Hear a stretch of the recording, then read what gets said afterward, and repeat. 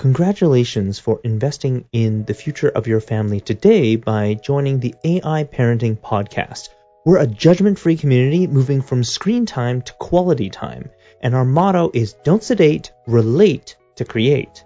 And today we're going to focus on the create theme by talking about not only AI-proof skills, but also skills mediated by AI.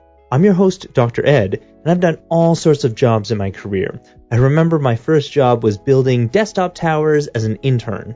I've also worked retail, making $5.45 Canadian an hour at the electronics department of the local supermarket, and I've also done labor jobs like managing a painting franchise when I was in university. So ever since I had kids, I've been super curious about the future of work. What is their career going to look like? What can I do to make sure that they're ready for the future? When I first started researching this topic, the World Economic Forum described this massive shift called the Fourth Industrial Revolution. This is a massive change in the world of work that they predicted would happen in 2 to 5 years. And as we know, lockdown restrictions have accelerated this timeline from years to mere months. As a result, we've seen millions of jobs lost in retail, hotels, and restaurants. And at the same time, we've seen a surge in growth for online retailers, online delivery, and freelancing. The digital economy is transforming the world of work, said the World Employment and Social Outlook February 2021 report from the International Labor Organization. They said it is transforming, not that it will transform. The Fourth Industrial Revolution has moved from a prediction to a reality. Since 2000, there has been exponential growth in the number of online work platforms. Between 2010 and 2020, we've seen a 500% increase in the number of online work platforms that fall into 2 categories. The first is web-based platforms, where the work is performed online, and the second is location-based platforms, where the product or service is delivered to a location. Today, we'll explore the $1.2 trillion freelance economy, the future of education, and AI-proof skills. So let's get started. In 2020, more than a third, or 36%, that is 59 million Americans in the US alone, freelanced using online platforms, according to Upwork's Freelance Forward survey of 6,000 US workers. A third of them! These workers contributed $1.2 trillion to the US economy. And that's in 2020 alone. This is a 22% increase just from a year before, in 2019. And you might be wondering, well, what are the age demographics of this? Well, turns out that the younger you are, of course, the more likely you will be freelancing. They said 30% of Gen Xers that were from 39 to 54 years of age were freelancing. So 30% in that category. While 44% of millennials aged 23 to 38 were freelancing. Now that number jumps to half of them for Gen Z aged 18 to 22. So you can see, like, as you go younger in terms of age, the chances that they're going to be freelancing is much, much higher. So digital labor platforms are very different from a traditional business in that they have few employees, but they manage the works of large numbers of people. The term that's used in the research is they mitigate the work. So they don't really manage, because they don't really do anything for you. They just manage it. So they say mitigate. So an example platform would be people per hour. So the people per hour platform has 50 employees, but it manages the work of over 2.4 million people. And that's nothing compared to HackerRank, which has 200 employees, and it manages the work of 11 million people. So that's huge. What does it look like to work for a company, not of hundreds of people, thousands of people, not even hundreds of thousands, but millions of people? Digital workers tend to work more hours, and they get paid significantly less than their employed peers. Worldwide, the average working week for an app-based taxi driver was 65 hours a week. So quite a bit more. And we're seeing, I'm a little bit hesitant about the hourly wages because we're seeing conflicting reports. And it just depends on who's doing the reporting. So Upwork is reporting that 75% of the workers earned the same or more pay than their traditional employers in a survey of 6,000 workers from the US. Now, I'm wondering if the earnings numbers are a fair comparison because there's fees charged by these online platforms. And these fees range from 3.5 to 20%, of their total earnings that is given to the web-based platform. And it's between 5% and 25% if you're a location-based platform. So let's say you're driving for Uber, you may be earning a certain amount. Maybe that was more than you got paid before, but you're giving 25% of that to Uber. So this is one of the reasons why so many restaurants these days are just struggling to compete against their lower cost ghost kitchens. These are kitchens that pretty much all they do is they make the food and then it's only for delivery. They have no internal space, so they have less overhead cost. They're optimized for just serving food directly for delivery. There's also a lot of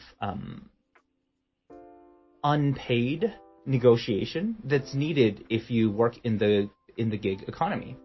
The International Labor Organization found that a third of the hours worked on web-based platforms where you're delivering the product on the web, it's just unpaid.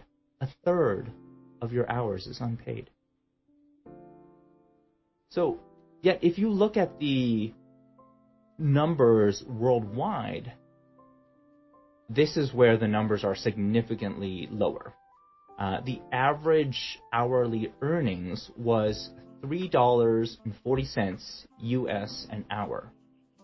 So that's overall $3.40 US an hour. Half of those workers made less than $2.40 an hour from a survey of 12,000 global digital workers. So half made less than $2.40 an hour. Now, of course, workers in developed countries, they made more than workers in undeveloped countries. So the workers in developed countries, their salary ranged from $4 US to $12 US an hour, while the hourly wage for those in developing countries ranged from $2 US to $5.50 US per hour in developing countries. And the key point here is that it takes the exact same amount of effort for an employer to hire a worker from a developing country as from a developed country, right? So it's the same amount of effort now to go and hire somebody from a developing country as it is to hire that same person from a developed country. So if the ratings for an online worker are good, why pay more? Why would you pay more as an employer? So when we were growing up, our parents reminded us about the importance of going to school. In their generation, a degree was so rare that if you had one, it opened the doors to many of the highest paying jobs. I was shocked when the International Labor Organization reported that people who had a bachelor's degree did not have significantly higher income than those without one in both the developing and the developed countries. It didn't matter. They explained, so the International Labor Organization explained that digital platforms are redefining the relationship between education and access to work, right? Because you don't need an education to have access to these platforms. You don't need to have a degree. That's not a requirement. You don't need to show your degree in most online platforms.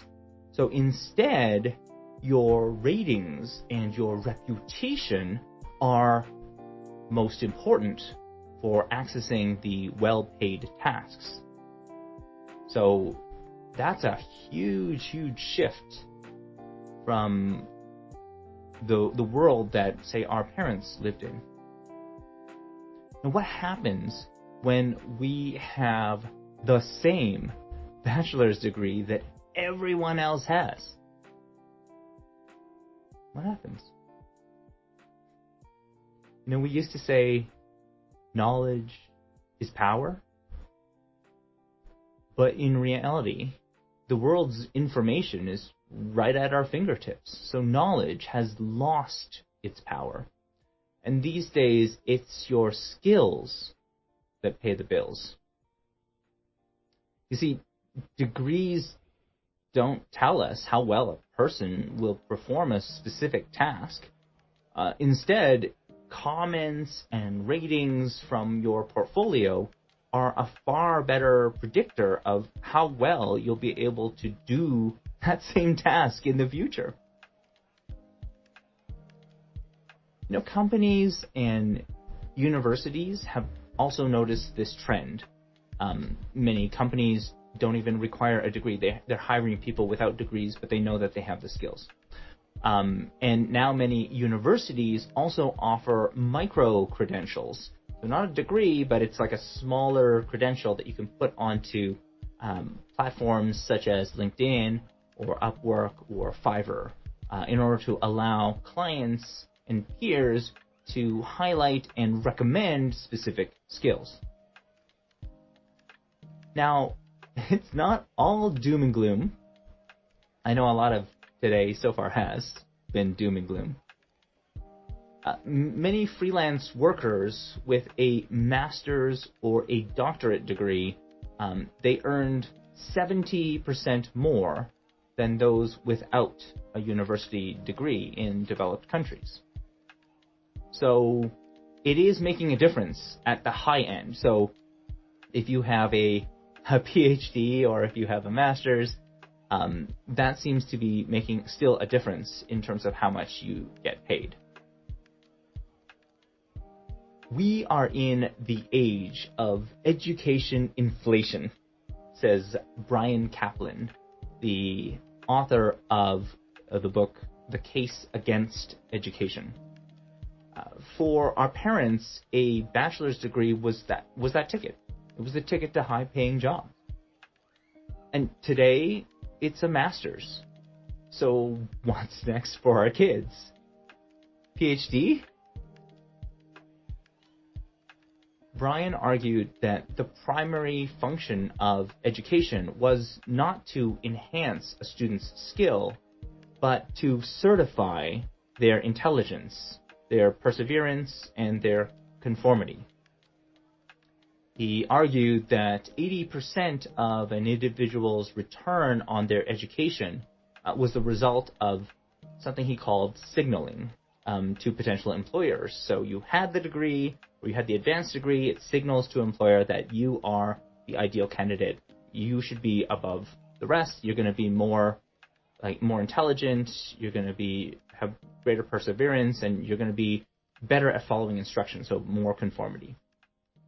But what happens when data and AI, this is AI parenting after all, is used to rather than human, like our human instinct for, let's say, the typical HR process? So in this case, well, worker performance actually can be regularly assessed. It's fairly easy to do that. And in fact, many platforms already do. So the International Labour Organization found that most online platforms use ratings to determine who gets access to future work. So they use your ratings. And so how many of these platforms? Well, if you're talking about freelance platforms or freelance online work platforms, that's 82%. So way up there. 72% for taxi services, and I think 67% for delivery services. We are in this era right now of regular monitoring, especially for the freelance platforms. 47% reported that they have to report the number of hours worked. 47%. 46% said they had to take screenshots of their work. So whatever you're doing, you have to take screenshots of it to prove that the work's done. And 43% attended performance meetings on a regular basis. So these are not like once or twice a year. These are like, oh no, you want to get paid? Like, we got to have a meeting. So speaking of getting paid, getting paid as a freelancer, it basically means working until all of the needs of the client are satisfied. And the difficult reality is that 86% of workers in micro-task platforms, such as Fiverr, had their initial work, like the first version of their work, rejected. And when it comes to disputes for this work, most companies often defer to the mantra that the customer is always right. So that leads to talking a little bit about the terms of service for these companies. So the terms of service for most online work platforms are mostly take it or leave it contracts that are decided by the online platform. That is, like, as a worker, you don't really have any say in terms of what that contract says. They are specifically designed to avoid the possibility of the worker becoming an employee. And this prevents workers from receiving they call it statutory entitlements, which basically means that they get access to minimum wage and Social Security or pension. Currently, there is a push internationally and in the European Union to classify online work as something known as decent work, so that if it gets classified as this decent work category in the law, then all of the statutory protections that apply would apply to all workers. So it doesn't matter if you're an online worker or if you are if you're any type of worker, like online worker or just a regular employee, you would still get those same statutory protections. And there's other things that I didn't mention, like there's safety and health protections that are provided. It depends on the jurisdiction, depends on the region.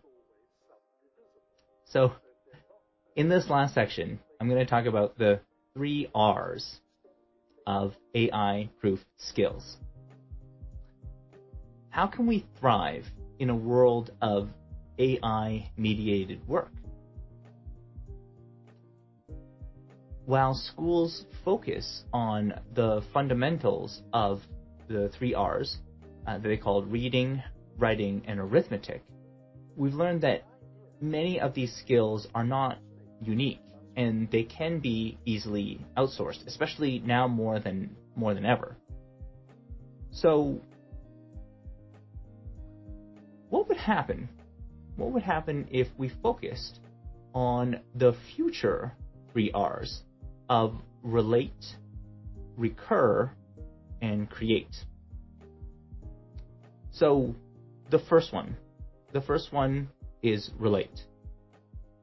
So relationships are the basis for connecting with others about our beliefs, our values, our struggles, our pains, and our fears. We purchase products that help us achieve our goals, and they help reduce the regular pains that we experience. Relationships are the foundation of many of our big purchase decisions. Think about maybe your first car or your house purchase. I often remember details about the people that I worked with or the people who helped me with the sale. How did they answer my questions? How did they think about things from my perspective? I knew nothing at the time about buying a house, and so how did they inform me? How did they teach me about this? Or I knew nothing about cars at the time, and so they kind of told us, well, there's a lot of things you can focus on, but I think, for your needs, these kind of things is what I would focus on. Oh, okay, that's helpful. We're doing the same things when we purchase online services. So if you work for Upwork or you work for Fiverr, it's actually the same thing. In the sales domain, which I work in, we say no pain, no sale. No pain, no sale. So our job is to read between the lines and relate to the pains that the client is experiencing. Perhaps in the future, or maybe even right now in the present, listening with intent, and speaking with the right confidence, the right pace, the right tonality will have more impact to our income than many of the skills that we learn for, say, writing and reading. Even sales trainers these days, they teach techniques that are specifically focused around active, inquisitive listening with intent. They allow students to role play with each other using platforms such as Discord, which is mainly just a chat platform. You can speak to others, you can try to sell them on something, right? Why not? Why not have that as your first selling experience rather than you on the phone with a potential client? You want to get some experience in this. And many of them will go out. They don't just learn this theoretically. They go out and they sell something. They go and buy something. They make money right away. And that gives you so much more practical experience. So it's a powerful way to learn. And I imagine that in many cases online, this is exactly what we need to be doing, because that's kind of the next level of learning is no, not just learn and then maybe use it in the future. No, learn and use it now, because then you're going to be able to remember it. Jim Quick talks about the importance of this application, using it right away. His recommendation is mostly teach it to somebody. So if you can learn something and you can teach it to another person, you're going to have way better retention. I think teaching it and using the skill is very similar. So if you're able to use it and then earn money from that skill, that's another way that you can build up that skill.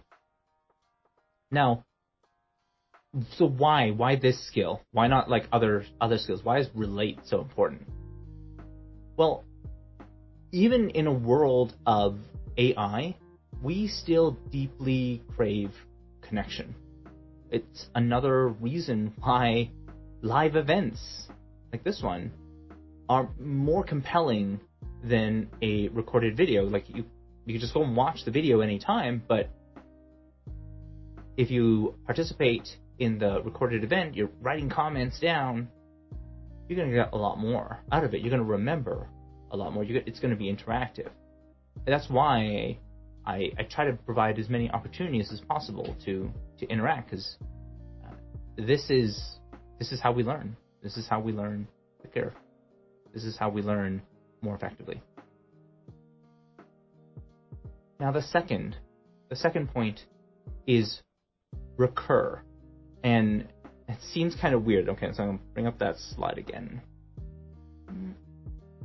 So the second one is recur. So one of our biggest challenges in the gig economy is that the amount of work varies a lot from month to month. So during the lockdown, many freelancers saw this huge drop in the amount of work that they were asked to do. This kind of roller coaster income makes it really challenging to manage like household cash flow. So many had to take out loans in order to make ends meet, especially for those leaner months. So the goal of being on an online platform should be to develop the skills that you know others will pay for to a level where you can start having regular clients that you can charge a monthly retainer for. So the goal is not to be on Upwork or to be on Fiverr forever. Like, you do it for a short period of time, because at the end of the day, the most limited resource is your time. You can only serve so many clients at the same time.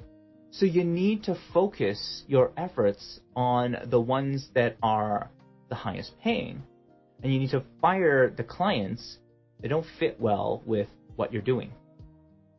This is hard to say, especially if you don't have any clients right now. You're like, man, I would take any opportunity, and you should at the beginning, right? Like, you should take any opportunity you can, and if that opportunity is like a Fiverr position, why not? Like, it builds your skill, you make money doing it. There's no, like, this isn't a lot of harm, but it's the mentality of, I'm here doing Fiverr and I'm just going to keep on doing that indefinitely. That's what I'm talking about here. So in order to charge a higher amount or a higher premium, you first have to have skills that aren't readily available on the online work platforms like Fiverr and Upwork. Your relation skills that I talked about earlier, that number one skill, is definitely going to help you dive deep into the pains of clients, and so you have a good sense of what people are willing to pay for. Because if you don't have a good sense of what the clients are looking for, you're always going to be at a disadvantage, because people will always say, like, I don't need that, like, that's not worth it. It's like, because you never really dove well enough into what the specific pain was. Just thought, you just need to make more money, right? So, well, there's a million ways to make money. Why yours? Why compared to all the other ones? Like, it's not clear. You haven't really made the value of what you do clear, and that's a problem. So, what is it? What is that one unique thing that you do that nobody else does? Maybe it's helping moms who have kids that are picky eaters. Maybe it's helping a business generate more leads through digital marketing tools like advertising on Facebook. The key thing here is make sure that you measure the results so that you can develop this list of social proofs. Like, your goal with these jobs isn't just to get paid, it's to develop a list of social proofs. so that you can show what results that you have produced for your clients. And then when you've increased your rate enough, then it starts to make sense for clients to pay you a monthly retainer to save money while still getting the quality work that they require. So, example would be, okay, I started charging maybe $50, and then I started charging $100, and then $400, $500, and $1,000 per project. And at this company where I'm doing like $1,000 project with them every month, so I said, okay, what we're gonna do is sign a monthly retainer, and I will charge you $800 per month, but you'll sign like for an entire year. And so 12 months is our length of our contract. And maybe like you need to give me 3 months minimum notice or something if you're going to cancel, or maybe 6 months. I don't know. Like you can decide what the terms are, or maybe you can just say like there's no refunds. Basically, that's how it's gonna be. But you'll get a 20% discount, and so it'll be worth it because you can get the same quality work. You get it at a much discounted price. So that's good. That's good for them. Now we're in this world of work available, like labor is available as a service. So make sure that you're constantly looking for skills that are in demand, and leverage, of course, like don't just go and find the thing that's in demand and just learn that. Like make sure it leverages what you are already good at, so it complements your skills. Otherwise you get into the situation of it's kind of like you've heard the phrase jack of all trades, master of none. Like that's basically what would happen, is you wouldn't actually be good at any of these skills, and your ability in all those skills would decrease because you're just too all over the place.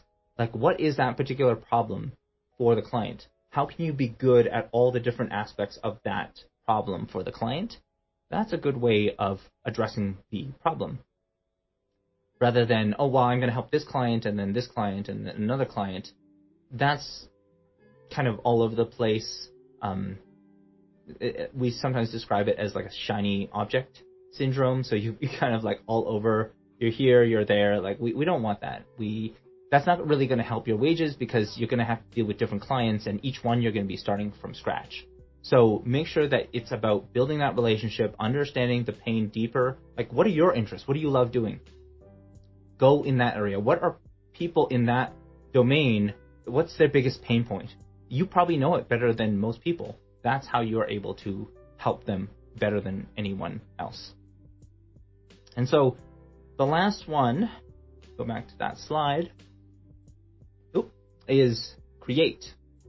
So this is cheating. It doesn't start with an R, but like reading, writing doesn't start with an R too. So I get to cheat on one because teachers are cheating on one as well. There is an R in create, so I'm good to go, right? So you can get quite far with just the first two that I've described. So you have great relations. You're able to relate with others. And the second is you're able to get recurring revenue. Awesome. So why even bother adding on creativity? What's the point?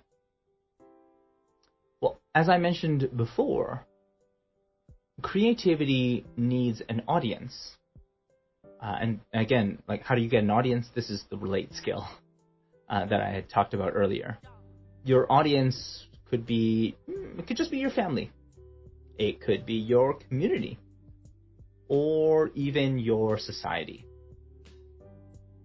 Now, deep creativity challenges the status quo. And what it does, especially in this time, is it puts you at the top of the food chain in the fourth industrial revolution. You want to be Uber and not the person whose work is mitigated by Uber. You want to be Fiverr and not the person whose work is mitigated by Fiverr. This is a totally different skill set from maybe what we were taught or we may get taught in school. In the book The Education of Millionaires by Michael Ellsberg, he showed how some of the most successful school dropouts were world class in certain things that they didn't teach in school. Those include relating. He describes it as not relating, but he used the words networking, and then he also used the word sales. So networking and sales, they were just world class networkers. They just knew how to walk into a room and just like collect all of the pertinent information from everyone. And they were really good at connecting the right pieces together in order to make things happen. This is like the collaboration skill that we talk about in school, but it's like done in a very practical way. And then the other one is kind of being disruptive. And so that has to do with like creative thinking or problem solving or critical thinking. They just saw things potentially differently than others, and that gave them the advantage because they could see something that other people couldn't see about what was going to happen, and that gave them a unique advantage. So those are some of the characteristics of the millionaires that he saw that dropped out of school. Now, in order to do this, like practically, you shouldn't be thinking about doing this all on your own. Like creativity, like I mentioned, in isolation, like you need that audience, you need that community behind you. And so you need a team. You need a team that is world class in addressing the pain points of your particular niche. So you have to be able to address that pain point better, more thoroughly, quicker, than everything else that is out there. You then also need a team that is great at relating with potential clients and investors. You need people who are going to help you generate leads, generate sales. And that often involves a human contact. It could be a phone call. It could be a Zoom meeting. It could be a discussion that you have live with that person. And that's where things like we talk about tonality, we talk about the just the expression that people have, how they say things, like what questions they ask. All of these things are very, very important. They really impact the entire sales process. And so being really good at that type of skill of listening with intent and then responding by asking the right types of questions that helps them become not this like pushy salesperson, but more like a trusted advisor, is what you're really aiming for. And we don't quite have enough time for me to explain the entire skill, but I think that this is, suffice to say, like one of the skills that is mentioned in the Millionaire Education, that it's really important. And I think it doesn't matter what you're doing. Now, you also need a team that is also really good at figuring out what work you should focus on and what work you should outsource to others. Now, this is a tricky one because as a solopreneur, right, like the tendency is just I do everything. And I will speak from my own experience. Yes, glad to have you as well. 2-year-old daughter. I'm learning the parenting skill. You're a great channel for parenting. Oh, thank you so much, Dr. Tran. Really appreciate you joining us. So as somebody who acts as a solopreneur, there are a lot of things that I could do. I mean, like with my computer science background, like going out and programming stuff is what I love to do. I love to like tinker and write code, but I actually have to force myself to say, no, those are things that can be done by other people. And while they may help my business, I need to focus on like what is the value specifically for my clients, specifically for the people that I work with, that is going to make the most difference, like for them. What pain point am I going to be able to address for them that I'm really going to be able to solve better than anyone else out there? And it's got to leverage the things that I'm really, really good at. So it's got to leverage the existing skills. So if my background is in computer science, I don't go and say like, I wouldn't dare like kind of say I'm the biology expert or something like that. That wouldn't help you at all, because I wouldn't be further ahead than say Dr. Tran. But in this case, the key here is that, yes, I use these services as well, and I look at, well, what needs to be done? Let's do some experiments. Let's see which ones produce the best result. And it's about that knowing what you should focus on, right? Because we all have the same number of hours per day. You have the same numbers as the millionaire or the billionaire. Everybody has the same. What they really focus, I think it's really the focus that makes the most difference. I hope you got new insights from today's podcast. If you want to learn more about this topic, and if you want to see the references, go to aiparenting.live. Click on our blogs, and you'll see an article on AI-proof skills. There you'll find all of the references that we point to in this podcast. I want to leave you with one tip. You know those ads on YouTube that you find annoying and you skip all the time? I know that many schools install ad blockers to prevent them from showing.